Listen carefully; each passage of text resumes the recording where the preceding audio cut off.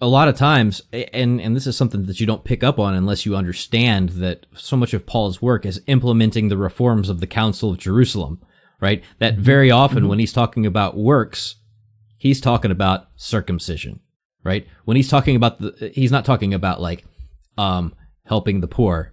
Like there's so often these references that, I thought by works he meant like helping the needy, when in fact he means like snippage.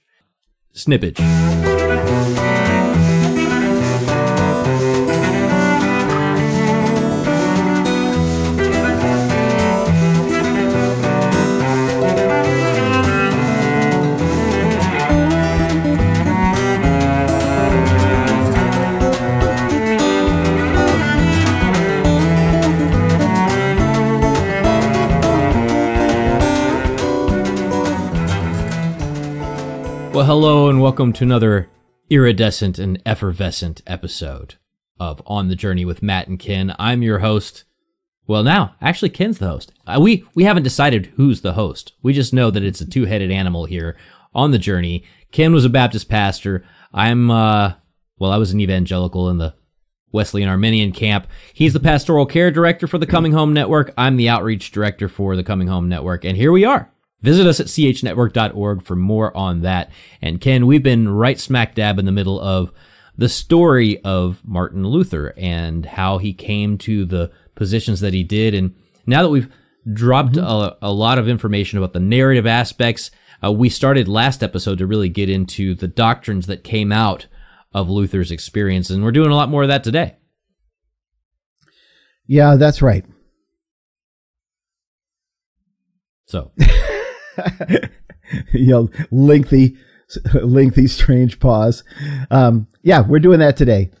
The series that we're doing now is titled Luther, the Rest of the Story. And we are not doing, I just want to say to Luther scholars out there and people who love Luther, we are not doing a detailed treatment of Luther's entire life or all of the situations he went through or all of his doctrinal development. We're talking about Luther, that is some of his life experiences and mainly what led him to the two main doctrinal issues that came out of the Reformation, really. The material principle of the Reformation, which is justification by faith alone, the doctrine of salvation, and what is referred to as the formal principle of the Reformation, that is sola scriptura. So right now we're talking about sola fide. And in our last episode, Matt, we told the story in brief of how Luther came to the discovery of this doctrine of justification by faith alone. Which we know was refined some by his partner, Philip Melanchthon. And so I'm describing the doctrine that came down from Luther through Melanchthon, through the other reformers, and has become the classic Reformation doctrine of justification by faith alone. That is, that justification is a legal concept. Justification is the legal crediting or imputation of Christ's righteousness to the account of the one who simply believes. So it happens all at once. The moment someone looks to the cross of Christ in faith, his righteousness is credited to them as though they have been clothed in his perfect righteousness, and you're saved. Okay? It's done. Okay? Luther described this doctrine as the article upon which the church stands or falls. This was the critical doctrinal issue. Calvin referred to it as the hinge upon which the door of all true religion swings. So the same kind of thing. Anyway, last week we talked about how this came together. In this episode, Matt, I want to step away from Luther's story a bit to summarize what led me as a Protestant minister to abandon this view of justification by faith alone. So that's what we're doing today. So are you ready? If you're ready, I have 7 steps that I'm going to try to summarize succinctly and quickly, and that's it. All right. Well, I'm ready to go because, again, just to be clear, like there's this perception among Catholics that this is what all Protestants believe about how someone is saved, and the fact of the matter is that this is what those who come through the part of the Reformation that involves Luther and Calvin tend to believe. So some of these were big issues for you that were not as big of issues for me. So that'll be kind of interesting to parse as we go through it.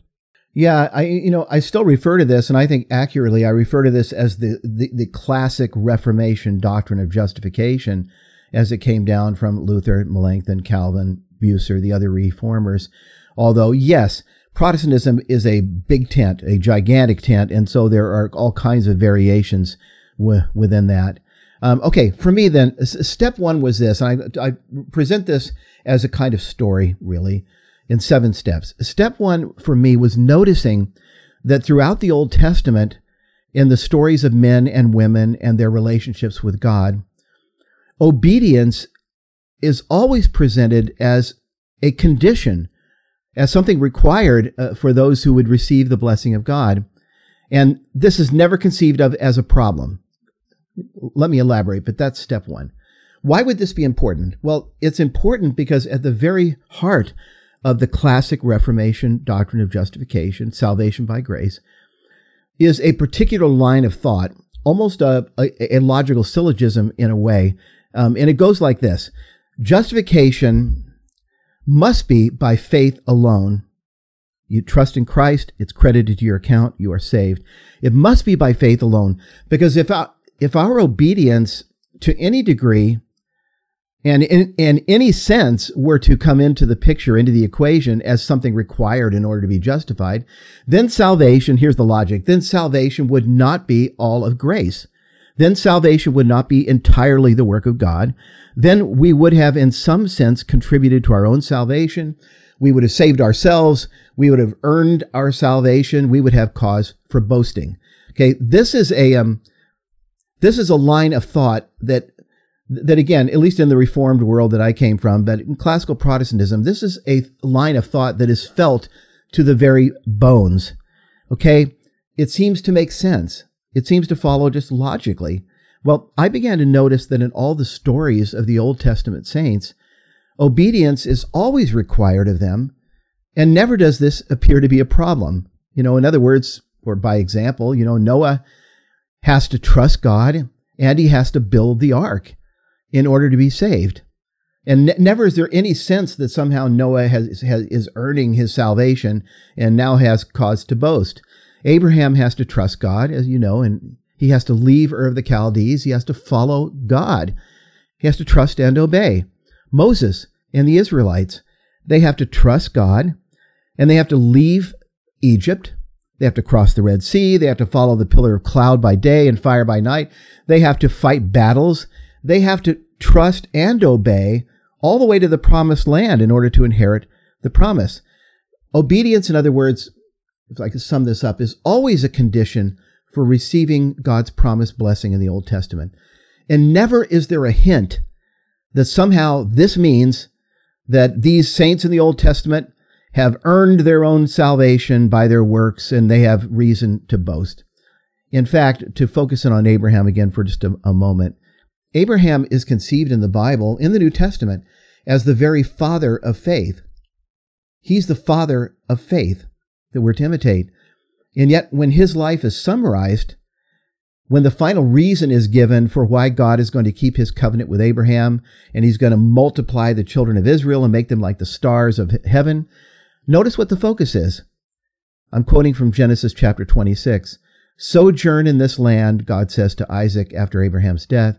Sojourn in this land, and I will be with you and will bless you, because Abraham obeyed my voice and kept my charge, my commandments, my statutes, and my laws. In other words, to sum up this point, throughout the Old Testament, I came to see faith and the obedience that flows naturally from humble faith. They're viewed as two sides of the same coin. They are never viewed as being somehow in tension with one another, as they are viewed within the Protestant conception of justification. Anyway, this is what originally got me thinking, Matt, that maybe there was something off or something wrong with the way in which I had been taught, or the line of thought that I had imbibed. So even to go further than that, the idea of faith, reward, and then obedience. I mean, in Hebrews 11, when it's talking about Abraham's obedience of faith, it says, that Abraham, by faith, even when he was past age, and Sarah, herself was barren, was unable to become a father because he considered him faithful who had made the promise. But then a couple verses later, after talking about Abraham at the end of this hall of faith, it says, all these people were still living by faith when they died. They did not receive the things promised. They only saw them and welcomed them from a distance. So even Abraham, the full reward promised to him, is not even received after a lifetime of obedience. So, right. I mean, it's a big thing to try and process. But that's entirely true. But I guess the critical issue here is that faith and the obedience that flows from faith are viewed as being necessary, as being required in order for him to receive the promise. And in Abraham's case, a lifetime of obedience. Yeah, a lifetime.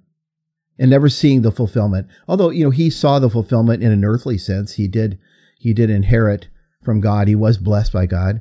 Okay, well, step 2 builds on this, Matt, because step 2 for me was coming to see that this Old Testament pattern, faith resulting in obedience or leading to obedience, resulting in God's blessing, that this pattern, it wasn't a pattern that is reversed in the New Testament.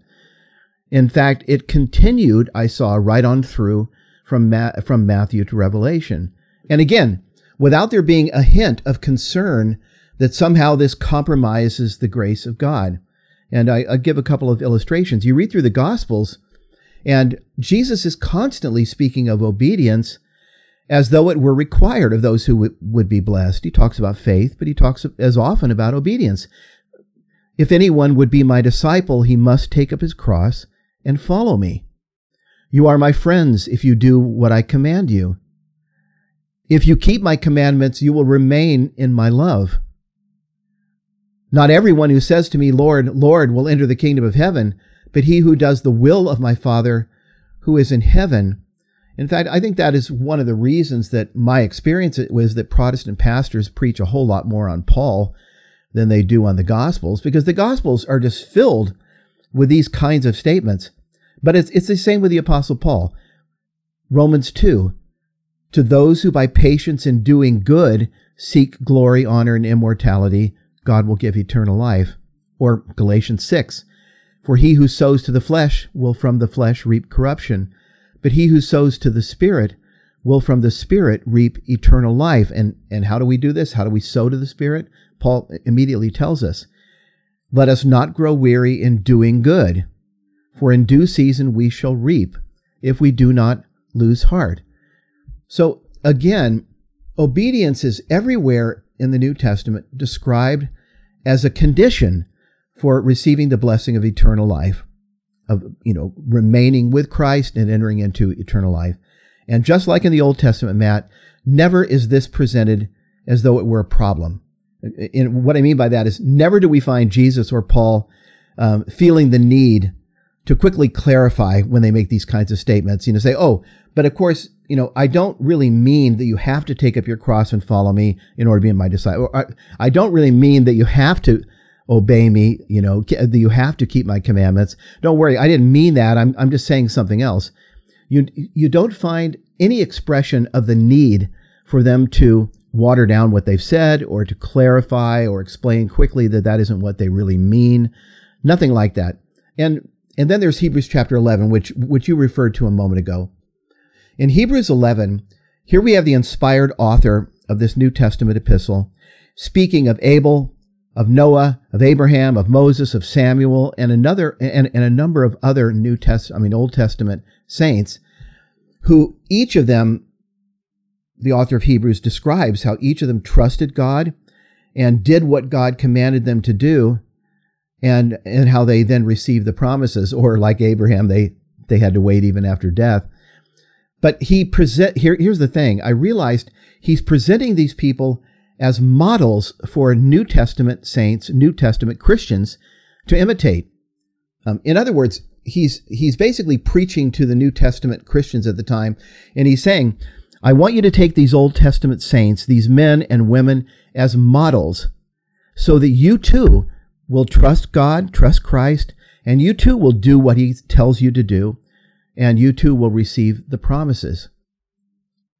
This is what he's preaching, and this is what I preached as well. And so it's like the question came to me, Matt, why doesn't the author of Hebrews say, here are a number of men and women who were living under the law, and they had to obey God in order to receive his promised blessings at the time.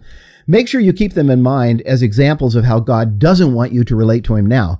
Because after all, we're New Testament, we're under grace, and we don't have to obey God in order to receive the blessing anymore. And I'm just thinking, why didn't I say that in my sermons either? Instead, I held these people forth as models to imitate. Why didn't I present Daniel and David and Solomon and all these people? Why didn't I present them as illustrations of how God doesn't want us to relate to him now that we're under grace and we're not under law? Right. And even just the word reward, as it's, used by our Lord, like, why would you be rewarded? Especially when Jesus says, whoever gives a cup of cold water to somebody, that action of obedience, that action of charity will have some sort of like a reward. Or if you pray in your closet, rather than praying out in the public square, right? Or if you give secretly instead of giving publicly, he's referring to things that you do that are good, that should be done, that will be rewarded. It's you have to work really hard actually to explain it. You have to go out of your way to say, well, Jesus he actually means the opposite of what he's saying. That's the kind of work you have to do otherwise. Yeah, and the interesting thing is the word reward that you're referring to in Scripture, when we Catholics use the word merit, when we say that by giving a cup of cold water, you would merit something from God, that's like somehow viewed as an anathema, absolute anathema. And yet the word reward, we mean the same thing as reward by the word merit, but the word reward is all through the New Testament. You're right. Okay, so step one then was seeing this pattern in the Old Testament where obedience is required in order to receive God's blessing, and never is it conceived as something bad. And then in the New Testament, obedience being required, and never is it viewed as something bad. Again, never is it viewed as though this will cause boasting. In other words, when Jesus says to the blind man, go and wash in the pool of Siloam and you will see, and the blind man trusts Jesus, and he goes, he's obedient, he does what Jesus tells him to do, and he comes up seeing. There's no conception in the narrative, and no conception, I would say, in the entire New Testament, that somehow now this blind man actually earned his healing. He had part of it. Jesus did part, and he did part, and now this blind man has cause for boasting. You understand what I'm saying? Never is this line of thought, this line of logic, almost this syllogism, which was really embedded in the classic Reformation conception of justification. Never do you find it. Okay, but then the question arises then, doesn't Paul, a number of times in the New Testament, doesn't Paul emphasize we're justified by faith in Christ, not by works, lest any man should boast? Doesn't Paul present that exact, classic Protestant syllogism? Well, this leads to steps 3 and 4, which I'm dividing up for clarity's sake. Step 3 was this, Matt. It was coming to see then, wrestling with this really, how can obedience be good in this sense and required, and how can obedience in this other passage be just totally rejected, not by works, lest any man boast? And it was coming to see that there are really two kinds of obedience, two kinds of works that are described in the Bible. One that is required by God and one that is rejected. Okay, let me elaborate. Okay, because that might sound like a slippery little something, a sleight of hand that I'm putting in. But no, it's totally biblical.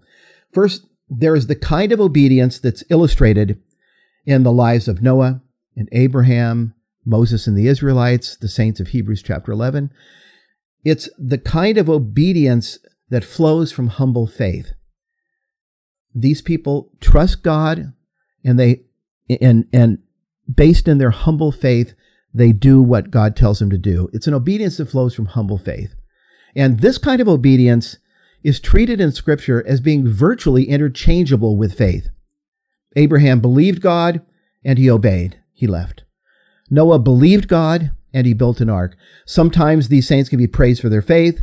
At other times, they can be praised for their obedience. The two are interchangeable. Okay, but then there's another kind of obedience described in the Bible that is totally rejected. We can see this kind of obedience described in Isaiah chapter 1, where God is saying to his people, quoting from Isaiah 1, "I have had enough of your burnt offerings of rams and the fat of fed beasts. Bring no more vain offerings. Your incense is an abomination to me. Your new moons, your appointed feasts, my soul hates." And of course, these are all things that God commanded them to do. I was about to say, you're reading from the passage where God abolished sacrifice and festivals forever, and from that point forward, there were no more sacrifices or festivals required by God after the time that Isaiah 66 was recorded. No, of course not. Of course, he still commanded festivals and sacrifices. So there must be a problem with the way in which they're obeying, in other words, because these are things God commanded, and yet now God says, I hate them. They're an abomination to me. We see this kind of obedience, too, in Isaiah 66. This is a passage that meant a lot to me in understanding this. "Thus says the Lord, heaven is my throne, and the earth is my footstool. What is the house which you would build for me? And what is the place of my rest?" Well, God commanded them to build a tabernacle for him, and God commanded them to build a temple. And yet, here he says, hey, look. Well, God didn't say, hey, look, but heaven is my throne, the earth is my footstool. Where is the house? In other words, I don't need you to build me a house. So now there's something wrong in the way that they intend to be obedient. Again, quoting, "All these things my hands have made, and so these things are mine, says the Lord. But this is the man to whom I will look, he that is humble and contrite in spirit, and who trembles at my word." There's the humility again. "But he who slaughters an ox is like him who kills a man. He who sacrifices a lamb is like him who breaks a dog's neck. He who presents a cereal offering, like him who offers swine's blood. He who makes a memorial offering of frankincense, like him who blesses an idol. These have chosen their own ways, and their soul delights in their abominations." So, again, as I read this, you realize these are all things that God instructed the children of Israel to do. These are all things he commanded them to do, including building the tabernacle, including building the temple, offering all these sacrifices. These are all things that Jesus himself did as an observant Jew when he was walking the face of the earth. And so you have to wrestle with, why is it that in this situation, God responds to them as though he's holding his nose and he cannot stand this stuff? And I think that the key is the word, would be a contrast to the words humility and pride. Because here you have an obedience being described that does not flow from humble faith. Remember when he said up here, "It's to this man that I will look, the one who is humble and contrite and who trembles at my word."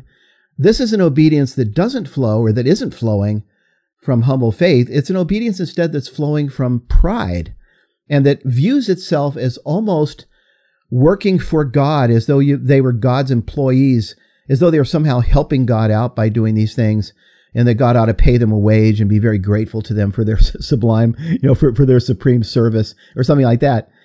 It's the attitude that's epitomized, I think, when John the Baptist speaks to the Pharisees and Sadducees of his day, and he says, remember, they came out to be baptized. And he says, "Do not presume to say to yourselves, 'We have Abraham for our father.' For I tell you, God is able from these stones to raise up children to Abraham." So to encapsulate this step, throughout the Old Testament, throughout the New Testament, there's a contrast being drawn, but it's never a contrast between faith and obedience, humble faith and the humble obedience that flows from it. It's not a contrast between those at all. It's a contrast between humility, actually, and pride. It's a contrast between those who love God, trust him, and walk in his ways, faith and obedience, and those who don't really love God, don't really trust him and walk humbly in his ways, but instead are saying to themselves, "I am the greatest. I am a descendant of Abraham. I am the right sort of person. I bear the circumcision, the sign of the covenant of circumcision. I make sure to tithe mint, dill, and cumin. God is grateful to have me. You see, it's a whole different attitude. I came to see there are two kinds of obedience in the Bible, one that is required and one that is totally rejected. Well, and you use the word presume there. Yeah, and of course, this is what the Catechism teaches about presumption. In paragraph 2092, it says, there are two kinds of presumption. Either man presumes upon his own capacities, hoping to be able to save himself without help from on high, or he presumes upon God's almighty power or his mercy, hoping to obtain his forgiveness without conversion and his glory without merit. And that's what you're dealing with there, is presumption in the classic sense of, presuming that, we have Abraham as our father. We just say these magic words and we can appease God because we flip the right levers. And God's saying, no, it doesn't work that way. Yeah, and the way that this distinction between these two kinds of obedience, the way this answers the question about Paul is step 4 in the story that I'm telling, because step 4 was for me was coming to understand that this is the contrast Paul has in mind when he speaks of how we are saved by grace through faith and not works of the law, lest any man should boast. Okay, this is the distinction Paul has in mind. And let me elaborate on this a bit.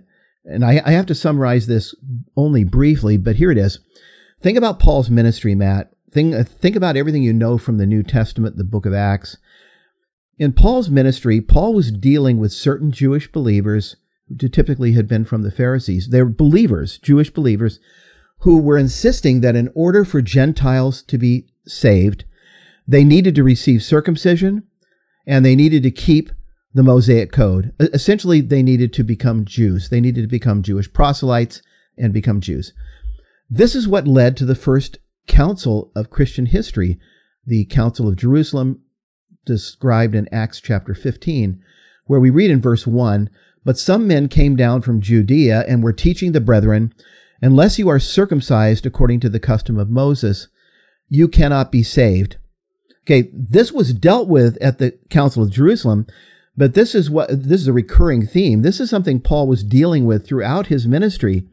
And in this historical context, in this theological context, I came to believe that when Paul says, when he makes these statements, we are justified by faith in Christ, not works of the law, Paul isn't saying, hey, while Noah had to trust God and do what God said in order to be blessed, while Abraham had to trust and obey, while all the saints in the Old Testament had to trust and obey, we don't. He's not saying that. He's not trying to say, hey, Christians, we're saved by faith in Christ. We don't have to do anything. We don't have to obey like the Old Testament saints had to obey. He's not saying that. What he is saying is, in order to be saved, you do not have to be circumcised and become Jews and keep the Old Covenant law of Moses.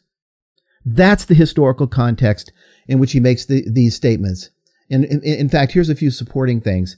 This is why I found that in the exact context of Paul's letters, where he speaks most strongly about this need to be justified by faith in Christ rather than works of the law, we find him talking constantly about the circumcision party, about those who are trusting in their flesh, about those who are not true Jews, but Jews according to the flesh, those who are mutilators of the flesh, those who are trying to get you to accept circumcision. He's constantly talking about that in the very context in which he makes this strong contrast. In fact, this is why, Matt, in the single most classic passage on the subject, Romans 3:28, where Paul says, and I'm quoting now, "A man is justified by faith apart from works of the law."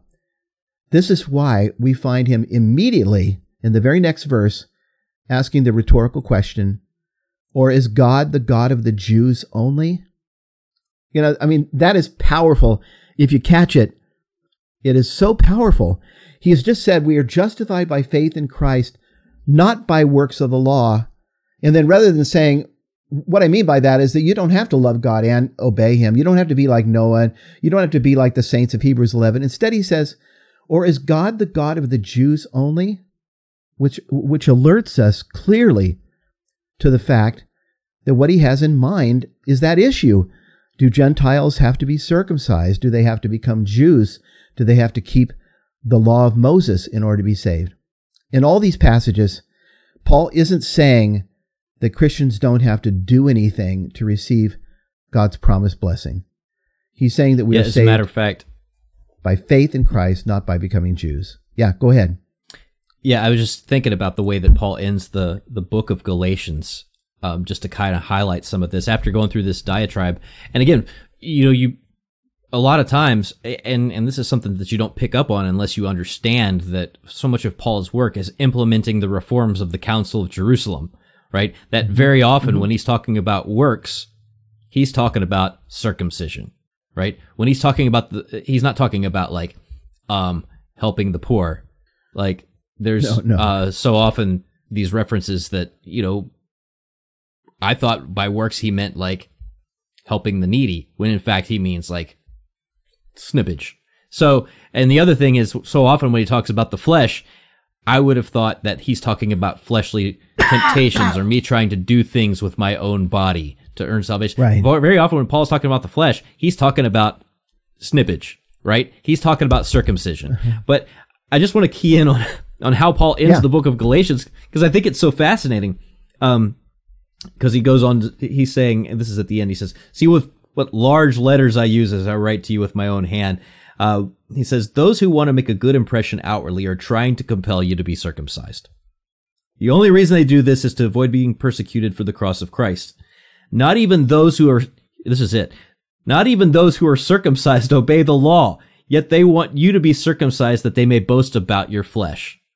Right? Yeah. May I never boast except in the cross of our Lord Jesus Christ. So he's saying these people who are concerned with works, the works, by that he means circumcision, they're not doing the works that they should be doing, which is obeying the actual, code of what it means to like live as a Christian. They're doing the one kind of work, but they're not doing the other kind of work. Paul's making a distinction to close out the book of Galatians, that there's two different kinds of works being talked about here. Yes. Yeah, and I think that's epitomized when he makes statements like, well, in 1 Corinthians 7:19, he says, he says this, he goes, look, it is not being circumcised or being uncircumcised that God cares about. He says, what God cares about is keeping the commandments. So there's where Paul actually draws a contrast between circumcision and obedience. Yeah, okay, not to get too much more graphic than that, but just to close it out. With your snip. With this, he says, finally, no one caused me trouble, after going all this about like the works of circumcision versus the good works that we're called to do as Christians. He says, and let no one cause me trouble, for I bear on my body the marks of Christ. Oh. Right? He's talking about like, you guys are all bragging about this one mark you've got on your body. You know what I've got on my body? The marks of the cross of Christ. Right? Yeah, so Paul's like even making the distinction there. So that's powerful. Yeah. That's why he talks about marks. That's why he uses the word. Yeah. Okay. So in terms of steps, then again, step 1, throughout the Old Testament, people have to trust and obey, and that's never portrayed as something bad that's going to lead to boasting. Throughout the New Testament, we're called to trust and obey. And again, that's not a matter that leads to boasting.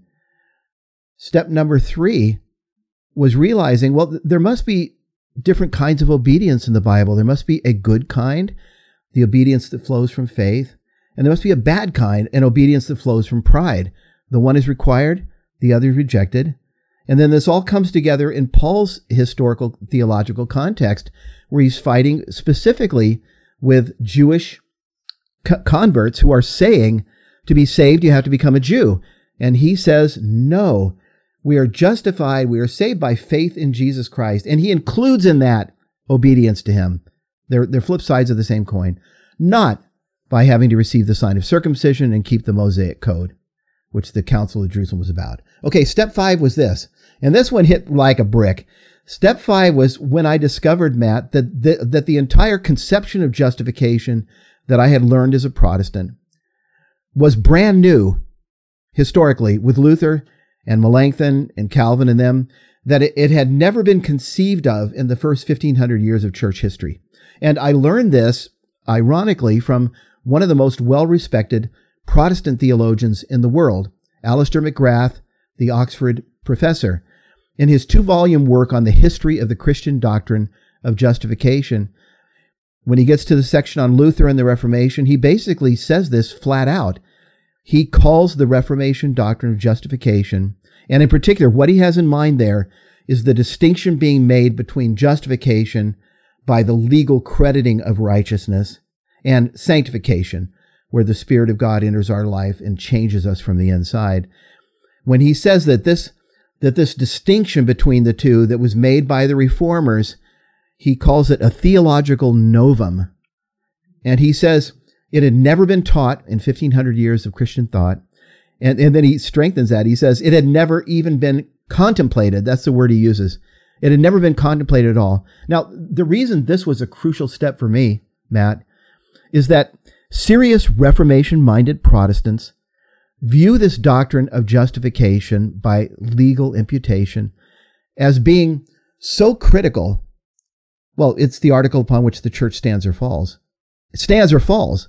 It's so critical that you would doubt that anyone could be a true Christian who didn't understand it and accept it and embrace it. And anyone who would turn from that view of justification, basically ipso facto proves that he or she had never even known Christ, had never been a Christian. And so it's held up as being so critical that you can't even be a Christian really unless you believe it. And yet, and also it's held up as being clearly taught. You know, it's like anybody can just read the New Testament and can see that this is what Paul's teaching. And yet no one saw it. Not for 100 years or 2 or 3 or 4 or 5 or 6 or a millennium, but no one saw it for a millennium and a half. St. Patrick didn't see it. St. Francis of Assisi didn't see it. I mean, Polycarp didn't see it. Thomas Aquinas. Thomas Aquinas missed it. Ambrose, Augustine, St. Teresa of Avila. Augustine missed it. All of them were living according to a damning system of works righteousness because they all thought that obedience was a part of what is required. No one saw it. I mean, think about that again. It's clearly taught in the Bible, so clearly taught now that someone can say, "Hey, look." Any believer on the street can pick up the Bible and see that this is what the scriptures mean. Right. Yeah, it's perspicacious. No one saw it. No one saw it for 1,500 years, and so this to me was like a brick, as I said, just in the forehead. Alister McGrath's statement.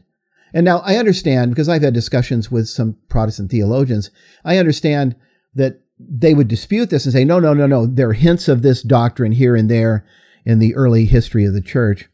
But I can only give my bottom line here. It's very questionable. And, you know, and Alister McGrath was able to say, no, it's never been even contemplated. Okay. So leading to steps 6 and 7 very quickly. Step 6 is this. This led me to want to go back and read the Old Testament carefully, think through the doctrine of salvation in the Old Testament to see if there was anything about this, any conception of justification as the legal crediting of righteousness.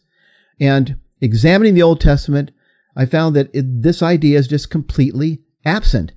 In fact, when we read the prophets in the Old Testament, when we read what they have to say about the new covenant that God's going to make one day, through which he is going to save the world, okay, the new covenant that was instituted at the Last Supper by our Lord Jesus, when the prophets look forward and describe what God is going to do, they summarize it as he's going to make atonement for sin, a sacrifice of atonement will be made, sins are going to be forgiven, and he's going to change the hearts of his people so that they will be able to love him and keep his commandments.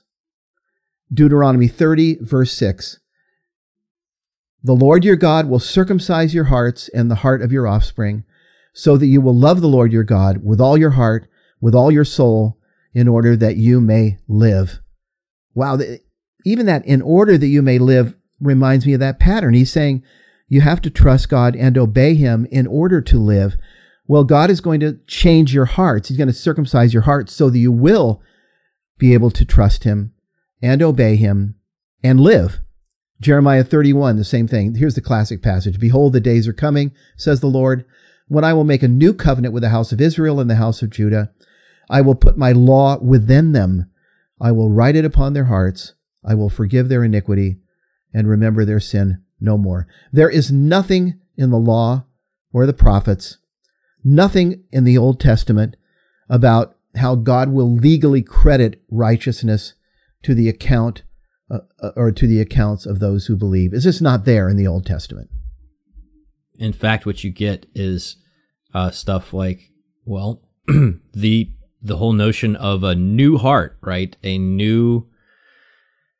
Replacing a heart of stone and giving you a heart of flesh, not painting a heart of stone so that it looks as though it is a heart of flesh, right? It is a regeneration.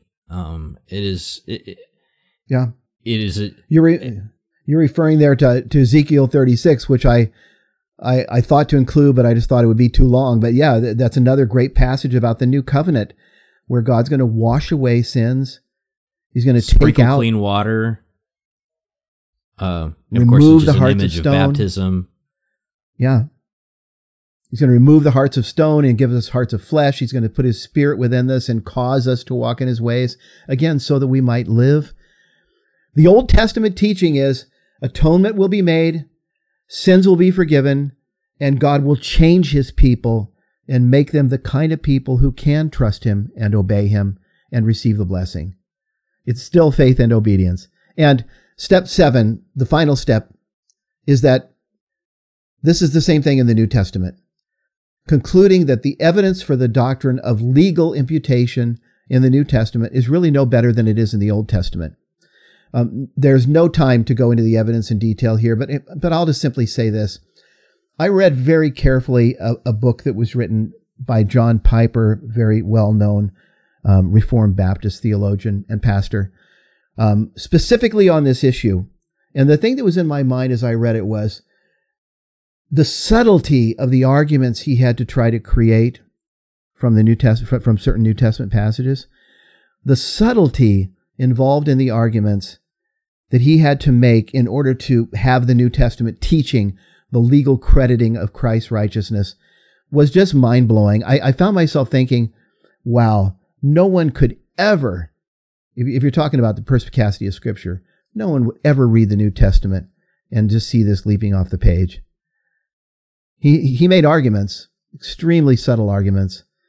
But the thing that I want to point out here, I guess, in closing is this. Something that I learned at the time. It's that a growing number of Protestant New Testament scholars, a growing number, are admitting that this conception of justification as forensic, as a legal crediting or imputation of righteousness, is not taught in the Bible. A growing number of Protestant New Testament scholars. Here's what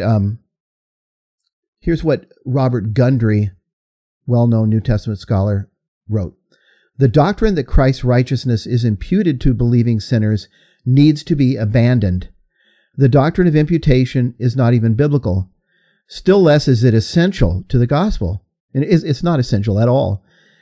And then he says, the notion is passé, neither because of Roman Catholic influence, nor because of theological liberalism. He's saying the idea is passé, and I'm not saying this because of the influence of the Roman Catholics on the one hand, or of theological Protestant liberals on the other hand. He says it's passé because of fidelity to the relevant biblical texts. Gundry is saying, I'm saying that if you really want to be faithful to what the New Testament teaches, the idea of imputation needs to be abandoned. It's not even there.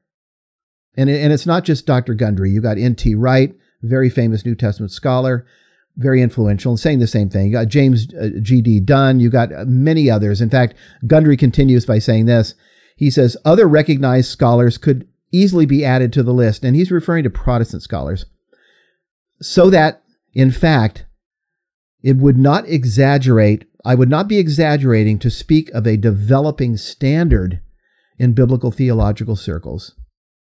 This is something Robert Gundry wrote some years ago. He's basically saying, hey, there's basically a developing theological standard in Protestant biblical theological circles that this doctrine that was created by Luther, Melanchthon, Calvin, and them at the time of the Reformation, and was treated as the article upon which the church stands or falls.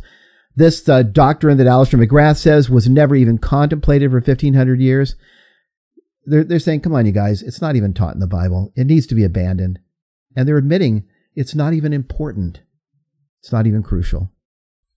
Well, it's the kind of thing that, very often when you're working with people who come from this background, formed in this stuff, it's such a head game, right? The question of imputation and justification versus infused righteousness and all kinds of haggling over the forensic courtroom language regarding this. Mm-hmm. This can very much be like a really, it can be something that takes a person who's interested in Catholicism, in every other aspect of Catholicism, but stuck in this whole justification thing because of all the forensic language. It can be a very difficult thing for someone to sort through. But I'm so glad we did this particular discussion, because we've done aspects of this discussion before, but did it in the context of what we've said leading up to this about the narrative of Luther's life. Luther is developing a situation where faith matters, obedience doesn't matter, because, among other things, not to psychoanalyze the guy, but it seems like here's a guy who is obeying all that he can obey in the monastery to the point of extreme scrupulosity and asceticism, and doesn't feel like it's working. So what a relief to discover within the text, if you read him in a certain way, that it doesn't matter if you're obedient. A guy who feels, guilty about everything all the time, what a relief to discover, if you read the passages a certain way, that it doesn't matter if my heart is rotten at the end. I've got this members jacket that I can wear, and that I can clothe myself with, right? That it doesn't matter that I don't feel like my heart has been regenerated. All I have to do is clothe myself, and God will look past it. You can see how discovering this, would be a huge relief. Well, that by a certain reading of the passage, he can say, well, these things don't matter. These things don't matter. It certainly was a tremendous relief for Luther, as we saw in our last episode. That's why he said it was like walking through open doors into paradise when he saw this. That before this time, when he thought of the righteousness of God, it filled him with hatred. And now he said the words are so sweet, he loved them. But this idea of imputation, which I've said a lot of times, this is so key. And this is exactly why, as you just said, Protestants who may be attracted to many aspects of Catholicism just cannot bear it, because this line of thought is so clearly in the mind that if I look to Christ in faith and his righteousness put on as like a member's jacket is put on me, and now I'm a member of the club and I'm justified, and God sees me now from that moment on as righteous as Jesus himself, and I am in, then salvation is completely, utterly the work of God. That's how they're thinking. And I sympathize with it. It makes sense. Then we have no reason to boast. Then we can say it's all of God. He saved me. And we would never say, well, I had a hand in it or I had a part in it. That's why they're so committed to that. That's really the thing at the heart of it. So that any conception of having to trust and obey just sounds like earning salvation. Well, and again, it's because of this whole forensic courtroom language that it gets all befuddled. There's also this concept, and it all kind of ties back to this idea of the sovereignty of God, as though God has exactly 1 billion credits of glory, and therefore, if you do anything to cooperate, you have stolen one, and now he's down to 999. 1,999. Bottles of glory on the wall. Bottles of glory on the wall. Bottles of glory on the wall. But also, it's as preposterous as saying that you're drowning and someone throws you a rope off the side of the boat, and you grab onto that rope. You don't get up on the deck and then say, look at me. If it hadn't been for me grabbing this rope, y'all wouldn't have been able to save me. Ha ha. Like, look at how much I did to contribute to my own rescue. Like, it would be preposterous. And that's not how Catholics talk about or think about what's happening in justification. Well, as I said a while ago, I didn't say it, but I thought it. There's no way on earth that the man who went to the pool of Siloam and received his sight is up in paradise right now, leaning up against a tree with his thumbs under his, arms going, I washed in the pool of Siloam. Jesus might have done his part. I unblinded myself. Yeah, I unblinded myself. Jesus was no there. Way. Okay, but we all know who washed out the eyes at the pool. Yeah. Okay, here's the segue into next week. When you bring up Luther and you bring up potential motivations for his coming to this doctrine and how this doctrine relieved him of the stress that he was living in and struggles. Well, what we're going to do next week is we're going to come back to Luther's story, and I want to look at some of what followed from this doctrine of sola fide, what followed in the church in terms of morals even, and what was the practical outcome, what happened when this doctrine began to spread. That's what we're going to look at next week. Well, we'll look forward to that. Lots to cover still. I mean, we're a few episodes in, and I feel like we've barely started on how this goes. We haven't even talked about the ripple effects this has on the European continent and all the movements that spring off of this. I mean, there's just so much in this. It's impossible for us to cover it all. So please don't get mad at us in the comments when you say, well, but you didn't mention this, because some of you have gotten upset that we've left some things out. But that's part of the process. There's only so much you're always going to leave out. I would say if anybody wants to hear the series that we did or watch the series we did on Sola Fide, it begins with episode 17 of On the Journey with Matt and Ken, and it goes on for some 20 episodes or so. Otherwise... Yeah, so if you want to stretch what you just heard into a lifetime, then you'll go listen to that. Yeah, devote your entire life to watching episodes of On the Journey. Yeah. Well, I don't recommend that at all, now that I think about it.